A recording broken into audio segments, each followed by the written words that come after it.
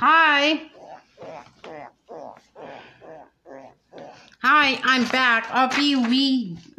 Each day I will be reading from the 21-day Easter Bible reading plan. I'll be reading today for day 1, Genesis chapter 22, verse 1 to verse 19. Focus.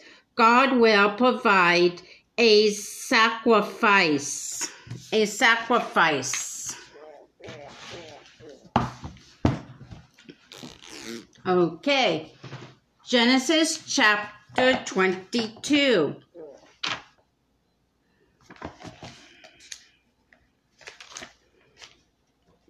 Genesis chapter 22, verse 1 to verse 19. Abraham's faith tested. Sometime later, God tested Abraham's faith. Abraham, God called, yes. He replied, here I am.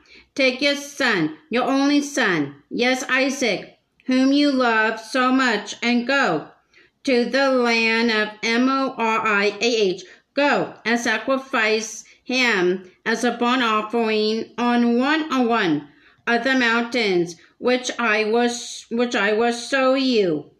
The next morning Abraham got up early. He saddled his donkey and took 2 of his servants with him along with his son Isaac. Then he chopped wood for a fire for a burnt offering, and set out for the place God had told him about. On the third day of their journey, Abraham looked up and saw the place in the distance. Stay here with the donkey, Abraham told the servants. The boy and I will travel a little further. We will worship there, and then we will come right back. So Abraham placed the wood for the burnt offering on Isaac's shoulders, while he himself carried the fire and the knife. As the two of them walked on together, Isaac turned to Abraham and said, Father. Yes, my son, Abraham replied. We have the fire and the wood, the boy said, but where is the sheep for the burnt offering? God will provide a sheep for the burnt offering, my son, Abraham answered. And they both walked on together. When they arrived at the place where God had told him to go, Abraham built an altar and arranged the wood on it. Then he tied his son Isaac and laid him on the altar on top of the wood. And Abraham picked up the knife to kill his son as a sacrifice. At that moment the angel of the Lord called to him from heaven, Abraham, Abraham. Yes, Abraham replied, here I am. Don't lay a hand on the boy, the angel said. Do not hurt him in any way. For now I know that you truly fear God. You have not withheld from me even your son, your only son. Then Abraham looked up and saw a ram caught by its horns in a thicket. So he took the ram and sacrificed it as a burnt offering in place of his son. Abraham named the place Yahweh, which means the Lord will provide. To this day, people still use that name as a proverb. On the mountain of the Lord, it will be provided. Then the angel of the Lord called again to Abraham from heaven. This is what the Lord says. Because you have obeyed me, and have not withheld even your son, your only son, I swear, but by my own name, that I will certainly bless you. I will multiply your descendants beyond number, like the stars in the sky and the sand on the seashore. Your descendants will conquer the cities of their enemies, and through your descendants all the nations of the earth will be blessed, all because you have obeyed me. Then they returned to the servants and traveled back to Beersheba, where Abraham continued to live. Okay, that's all. Bye. Okay. I'm back. Now I'll be reading. Preparing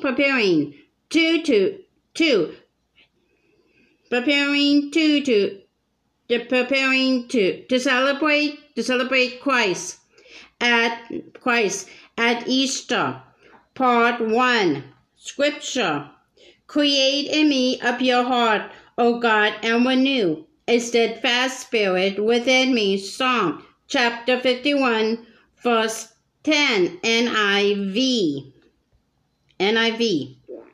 What's the condition of your heart? Easter and the weeks leading up to it are filled with wonderful and busy days. Some that even distract us from the reason we are celebrating.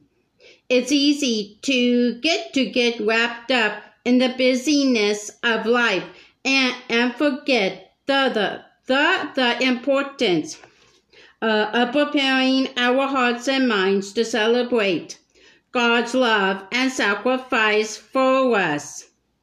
The 40 days leading up to Easter, the season of Lent, is an invitation for us to get our hearts and minds ready for remembering Jesus' life, death, and resurrection.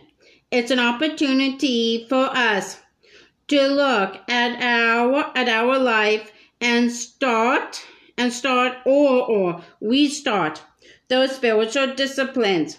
Things like prayer, fasting, and making sure our hearts are right with God. That will help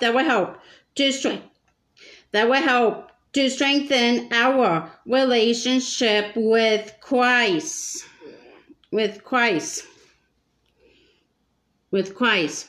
One great way to prepare for Easter and begin the season of Lent is by checking the condition of your heart, not your physical heart, but what's going on inside of you.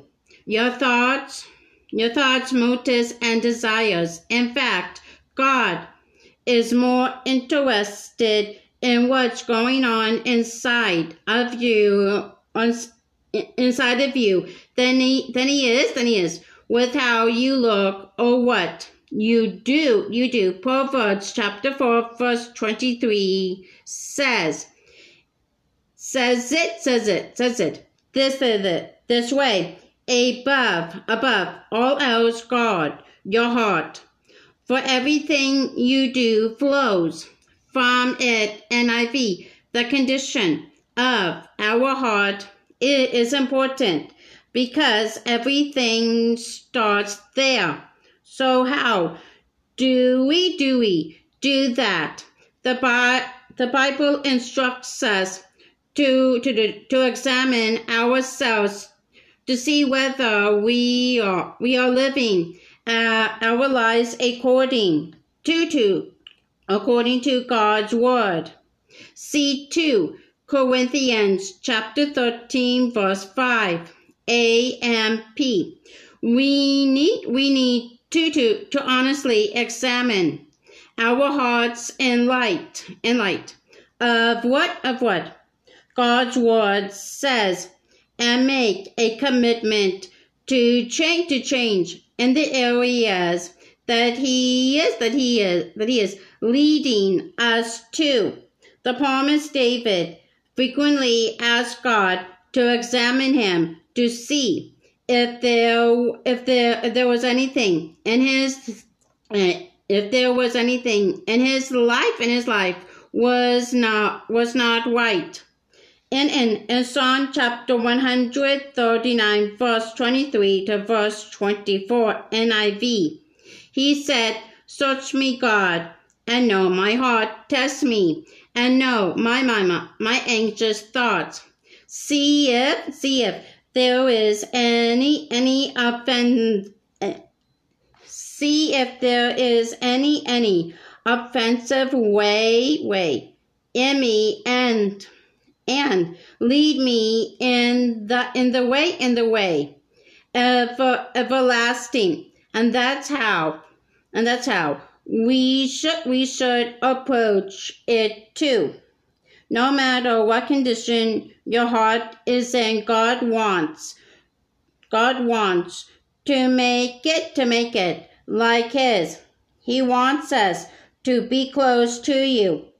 And the first step is allowing him to change your heart. So open your heart to him in a greater way than ever before, and you will be amazed at how he will change you when you let him. What's the condition of your heart? Learn how to take care of your heart, your inner attitude, with God's help, so you can be more like him. Read now.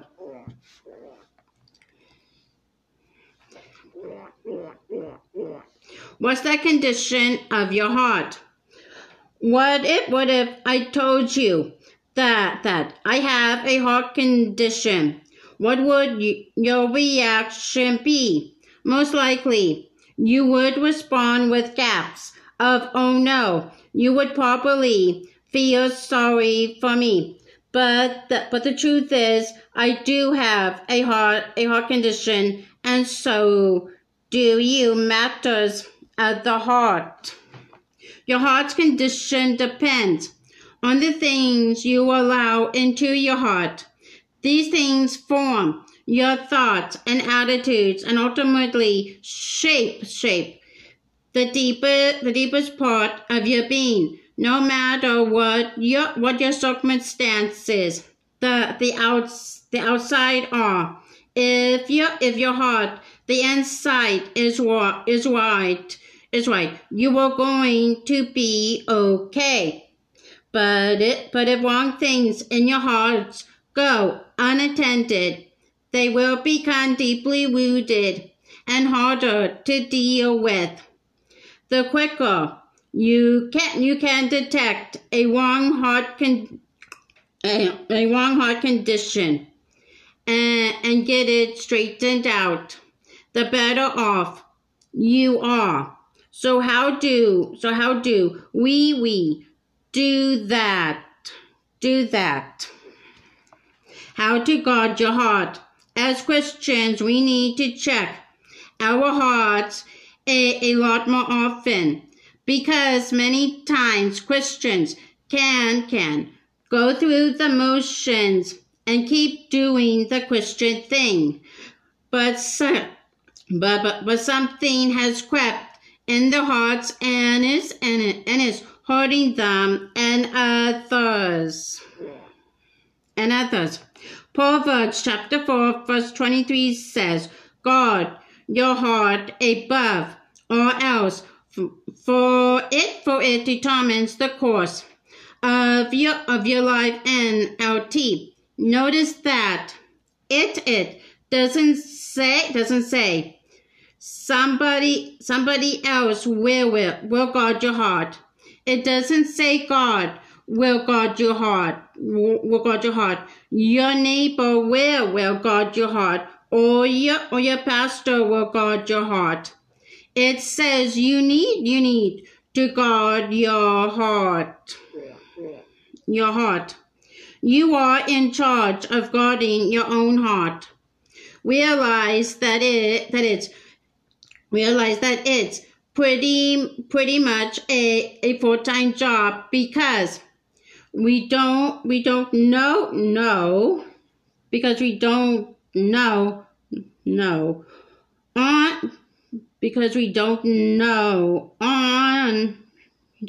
on any given day what's going to come up. You don't know what somebody may say to you that may hurt you, disappoint you, or let you down. Then suddenly there's a wound in there that needs to be dealt with. Since you just don't know, you have to constantly be working with the Holy Spirit to keep your heart right. The most important thing. One of the biggest revelations I have received from God is that my real life is the life that's in me. There's nothing more important than your inner life. What's in your heart? See 1 Peter chapter 3 verse 3 to verse 4. One of the biggest revelations I have received from God is that my real life is the life that's in me. The same goes for you. Life is not your circumstances, the kind of house you live in, the kind of job you have, or how much money you have. You can have the best of these things and still be miserable.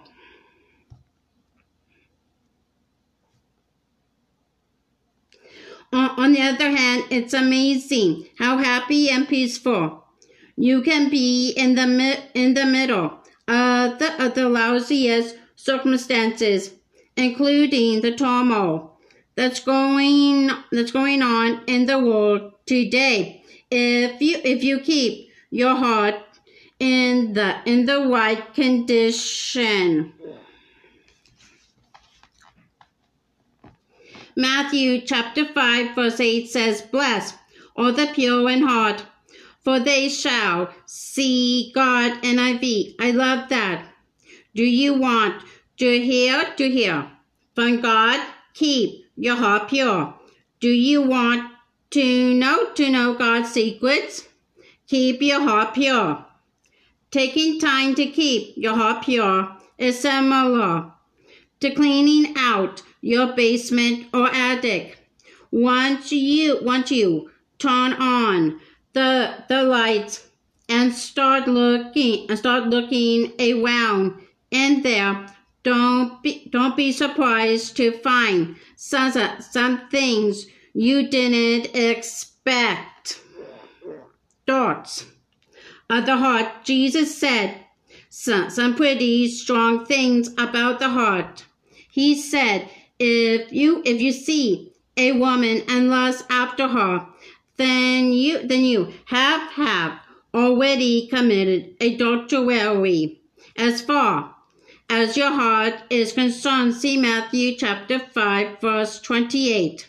Lust has a tremendous effect on the heart, which is why we all must guard against it.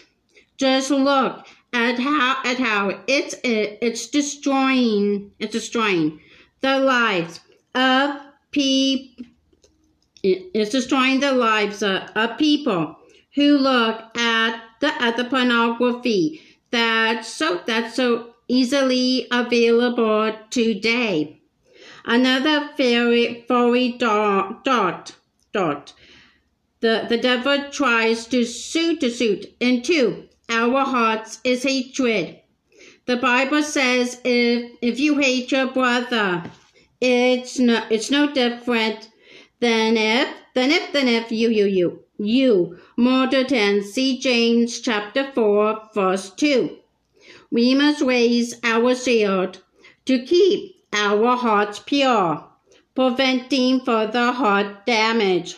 I have found that if I can capture my thoughts for God early in the morning through prayer and meditating on scripture, then it's easier to protect my heart. Or I can risk waiting until the afternoon when I have already let the enemy use it as a garbage dump for a while and then try to get a handle on it. Obviously, it would be better to start my morning doing the right thing. I want you to understand this. Every time you feel like doing the wrong thing and you choose to do the right thing, you are growing and God is smiling. So develop self-control. Keep your commitments. Keep your word and do what you know God wants you to do. And every time you feel like doing the wrong thing, choose to do the right thing. I'm not saying that you ignore your feelings. We need to take care of our emotions. I tell God how I feel, but then I also tell him what I would do through his strength and power. The bottom line is, if you want to be a victorious Christian, guard your heart, even when you don't feel like it.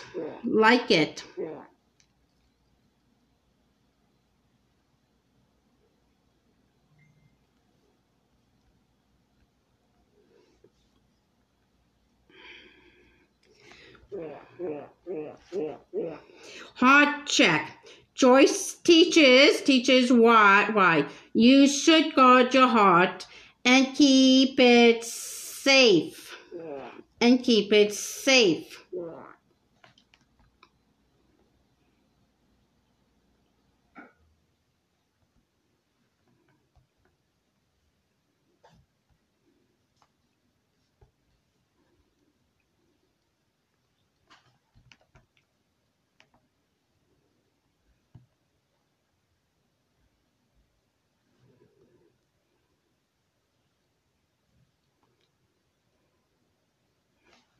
Argue on Sunday morning and rant and rave all the way to church, but man, when we got to the church door, praise the Lord. Glory to God. Hallelujah. Hallelujah. Get on the front row. We bring the sacrifice of praise into the house. And I'm thinking, if he thinks I'm cooking him anything to eat today, he's got another thing coming. I did that. Yeah. We bring, I surrender all. I surrender all. Get in the car and fight all the way home. Then I'd spend the rest of the day having a pity party because Dave was watching football and I didn't want him to. Go back to church the next week and do it all over again. I mean, come on, folks. There's more to it than that. We got to get real. What are we doing? Not what are we pretending. What are we doing? I didn't understand that it was what was in my heart that mattered to God. We can look at the overhead and mouth the words. Any puppet can do that. But what's in your heart? What's in your heart? The Bible says when you bring your gift to the altar, if you know that your brother hath aught against you, you leave your gift, go get things straightened out with your brother, then come back and you can worship God. We can't worship God properly with all this junk in our hearts. What's the condition of your heart? How about getting a heart checkup? I get one once a year when I go to the doctor for my physical heart. But I get one pretty much daily from Dr. Jesus. Amen. Okay. Key scripture. Examine yourselves to see whether you are in the faith. Test yourselves. Do you not realize that the Christ Jesus is in you? Unless, of course, you fail the test. 2 Corinthians chapter 13, verse 5, NIV. Von Joyce. Examine your heart, your inner attitudes, and your thoughts to see if there is anything there that God would not approve of. Challenge. Spend time with God this week. Talk to Him sincerely and honestly, asking Him to show you specific areas of your heart that need to be changed. Write down in a journal what He shows you. For example, you may be struggling with bad attitudes, negative thinking, disobedience, etc. Throughout the next week, continue to pray and ask God to help you change from the inside out. Prayer. God, help me be a person after your heart, to want what you want and view others with love and compassion like you do. I can't change myself, but with your help, I can change from the inside out. In Jesus' name, amen. If you are ready to start a new life with Jesus, His arms are open wide. He will give you the heart to grow and change. He will be your home, the safe place where you can rest, and He will strengthen you with joy, so you can be happy. So you can be happy. No matter what's going on around you. There's no need to look back at what's behind you. Embrace your brand new being in Christ and come home. It's time to experience His love. Come home today. Check out how to know Jesus. Okay, that's all. Bye. Hi, I'm back. I'll be reading the scriptural readings for Lent, and I will be reading for Ash Wednesday. Ash Wednesday for all years. Joel, chapter 2, verse 1 to verse 2, and verse 12 to verse 17.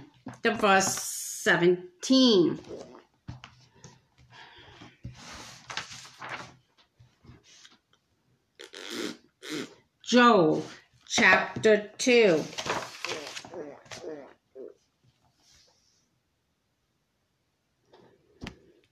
$1,087. $1,087.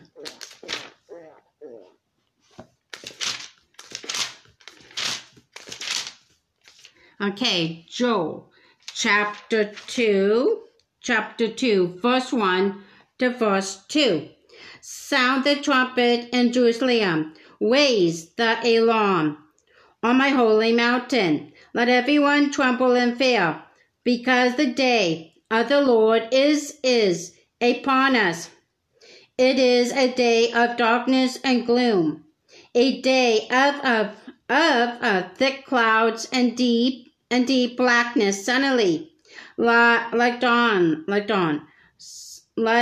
spreading across the mountains. A great and mighty army appears. Nothing like it has been seen before, or will ever be seen again. Verse 12 to verse 17. That is why the Lord says, turn to me now while there is time. Give me your hearts. Come with fasting, weeping, and mourning. Don't tear your clothing in your grief, but tear your hearts instead. Return to the Lord your God, for he is merciful and compassionate, slow to get angry, and filled with unfailing love. He is eager to relent and not punish. Who knows? Perhaps he will give you a reprieve, sending you a blessing instead of this curse. Perhaps you will be able to offer grain and wine to the Lord your God as before. Blow the ram's horn in Jerusalem. Announce a time of fasting. Call the people together for a solemn meeting. Gather all the people, the elders, the children, and even the babies. Call the bridegroom from his quarters, and the bride from her private room. Let the priests who minister in the Lord's presence stand and weep between the entry room to the temple and the altar. Let them pray, spare your people, Lord. Don't let your special possession become an object of mockery. Don't let them become a joke for unbelieving foreigners who say, has the Lord of Israel left them? Or Isaiah chapter 58, verse 1 to verse 12. Isaiah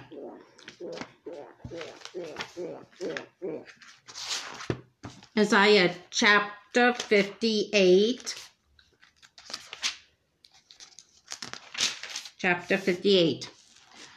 Verse 1 to verse 12. Shout with the voice of a trumpet blast. Shout aloud, don't be timid. Tell my people Israel of the sins. Yet they act so pious.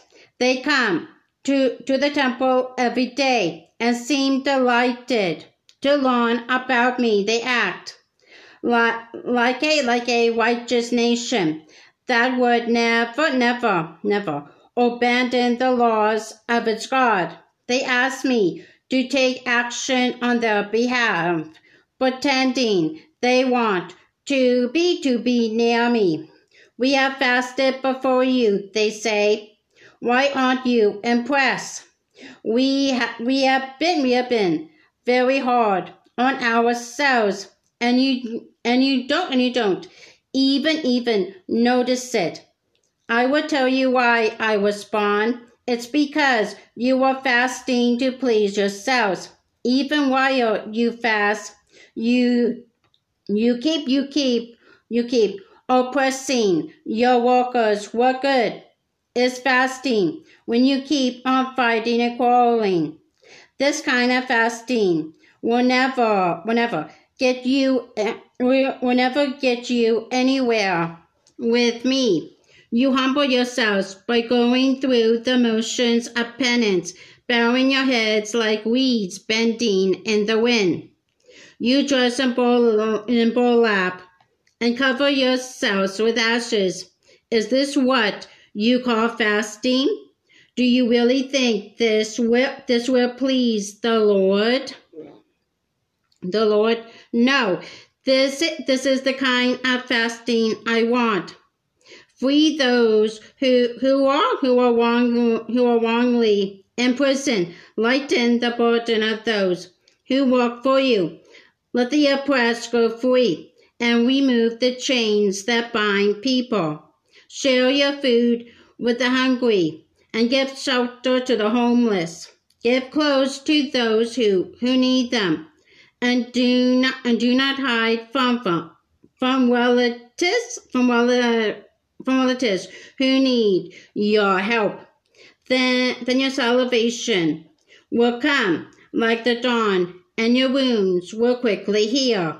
Your godliness will lead you forward, and the glory of the Lord will protect you from behind. Then when you call, the Lord will answer, yes, I am here.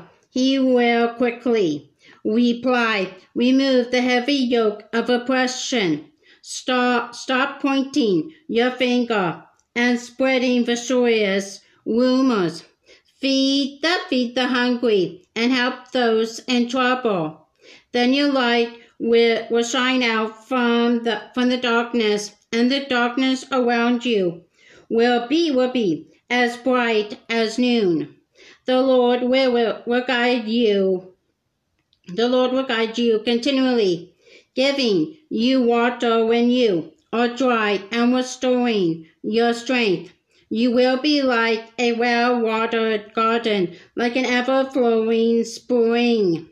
Some of you will rebuild the deserted ruins of your cities. Then you will be known as a rebuilder of walls and a restorer of homes. Psalm chapter 51, verse 1 to verse 17.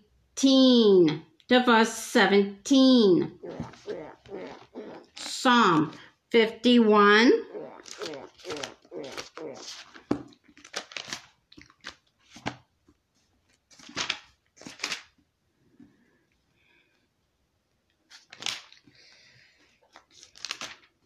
Psalm 51, verse 1 to verse 17. Have mercy on me, O God, because of your unfailing love, because of your great compassion. Blot out the stain of my sins.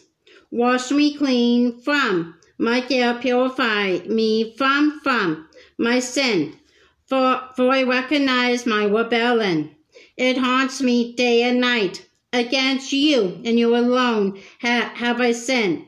I have done what is evil in your sight. You will be proved right in what you say, and your judgment against me is just. For I was born a sinner. Yes, from the moment my mother conceived me. But you desire honesty from the womb, teaching me wisdom, even there. Purify me from my sins, and I will be clean. Wash me, and I will be whiter than snow. Oh, give me back my joy again. You have broken me now. Let me rejoice.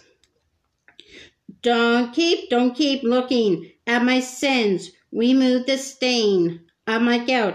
Create in me a clean heart, O God. Renew a loyal spirit within me. Do not banish me from your presence, and don't take your Holy Spirit from me. Restore to me the joy of your salvation, and make me willing to obey you. Then I will teach your ways to rebels, and they will we turn to you. We turn to you.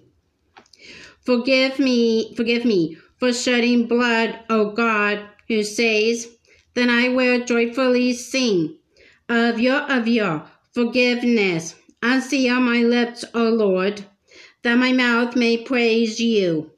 You do not desire a sacrifice, or I would offer one. You do not want a burnt offering. The sacrifice you desire is a broken spirit. You will not reject a broken and repentant heart, O God. 2 Corinthians chapter 5, verse 20 to chapter 6, verse 10. Verse 10. 2 Corinthians chapter 5.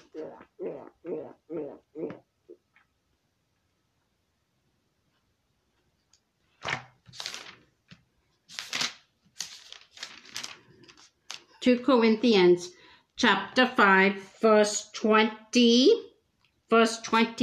to chapter 6, verse 10. So we are Christ's ambassadors. God is making his appeal through us. We speak for Christ when we plead, come back to God. For God made Christ, who never sinned, to be the offering for our sin, so that we could be made right with God through Christ. As God's partners, we beg you not to accept this marvelous gift of God's kindness and then ignore it. For God says, at just the right time I heard you. On the day of salvation I helped you. Indeed, the right time is now. Today is the day of salvation. We live in such a way that no one will stumble because of us, and no one will find fault with our ministry. In everything we do, we show that we are true ministers of God. We patiently endure troubles and hardships and calamities of every kind. We have been beaten, been put in prison, faced angry mobs, worked to exhaustion, endured sleepless nights, and gone without food. We prove ourselves by our purity, our understanding, our patience, our kindness, but by the Holy Spirit within us, and by our sincere love. We faithfully preach the truth. God's power is working in us. We use the weapons of righteousness in the right hand for attack, and the left hand for defense. We serve God whether people honor us or despise us, whether they slander us or praise us. We are honest, but they call us impostors. We are ignored, even though we are well known. We live close to death, but we are still alive. We have been beaten, but we have not been killed. Our hearts ache, but we always have joy. We are poor, but we give spiritual riches to others. We own nothing, and yet we have everything. We have everything. Matthew chapter 6, verse 1 to verse 6, and verse 16 to verse 21. Matthew chapter 6. Matthew.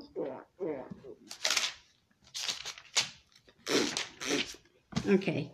Matthew chapter 6, verse 1 to verse 6. Watch out. Don't do your good deeds publicly to be admired by others, for you will lose the reward from your Father in heaven. When you give to someone in need, don't do as hypocrites do, blowing trumpets in the synagogues and streets to call attention to their acts of charity. I tell you the truth, they have received all the reward they will ever get. But when you give to someone in need, don't let your left hand know what your right hand is doing. Give your gifts in private, and your Father who sees everything will reward you.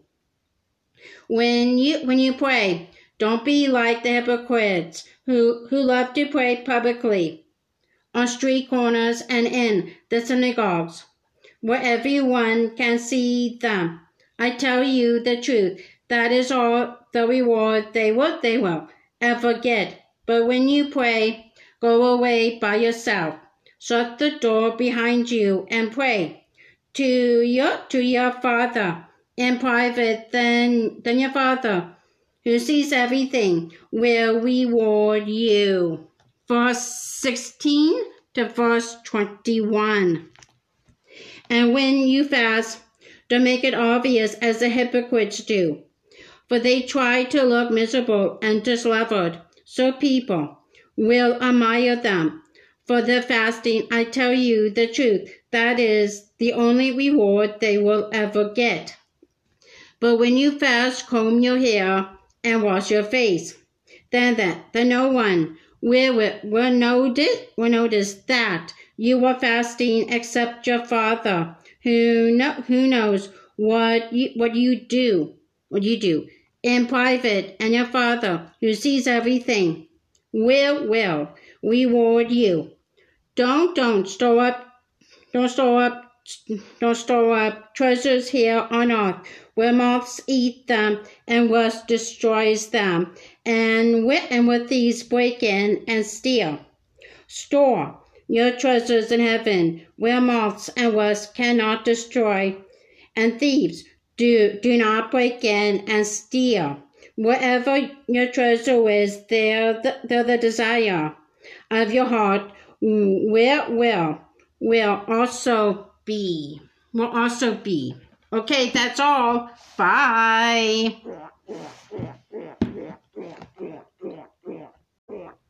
Hi. I will now be reading the Lent devotional from Gospel in Life, and I will be reading week 1, Lent, day 1, the dust. Lent, day 1, the dust. Genesis chapter 3, verse 14 to verse 19, ESV. The Lord said to the serpent, because you have done this, cursed are you above all livestock and above all beasts of the field. On your belly you shall go, and dust you shall eat. All the days of your life I will put enmity between you and the woman, and between your offspring and her offspring. He shall bruise your head, and you shall bruise his heel.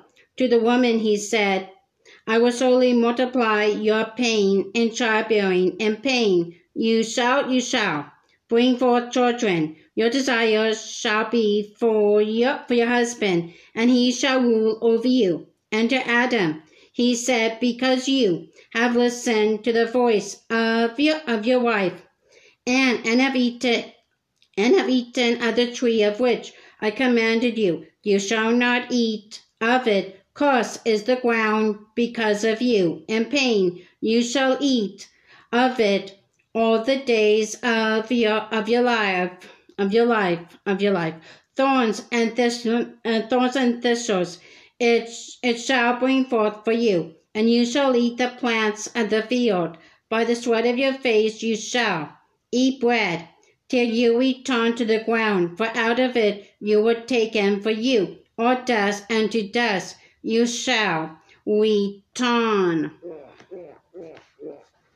When we come to Genesis chapter 3, we encounter a God who curses. He responds to Adam and Eve's disobedience and the serpent's treachery decisively, with a pronouncement of each curse and judgment. There is an undoing or reversal of God's gracious creative works. Adam, who was created from the dust, is now destined to return back to it. Eve, who was created out of Adam, has now become dominated by him. The serpent, who was more crafty than any of the wild animals, is now humiliated, groveling on its belly, eating dust. In this chapter, we see that sin has affected all of creation. This text speaks to our desire to overlook our sins. God does not respond lightly to sin. Death entered the world with sin, and all manner of sorrow, suffering, and despair. But the worst of the curse would fall upon a different man many millennia later. As Paul said in Galatians chapter 3, verse 13, Christ redeemed us from the curse of the law by becoming a curse for us. For it is written, "Cursed is everyone who is hanged on a tree." Jesus would take upon himself a curse in order to redeem humanity's status. Prayer. Dear Father, I know you cannot take lightly the sins that I commit, because you are a God of holiness who loves justice and does not allow evil to go unpunished. But I thank you for your wisdom and mercy in devising a plan that would allow the curse that was rightfully mine to fall upon your son. In Christ's name, amen. Amen.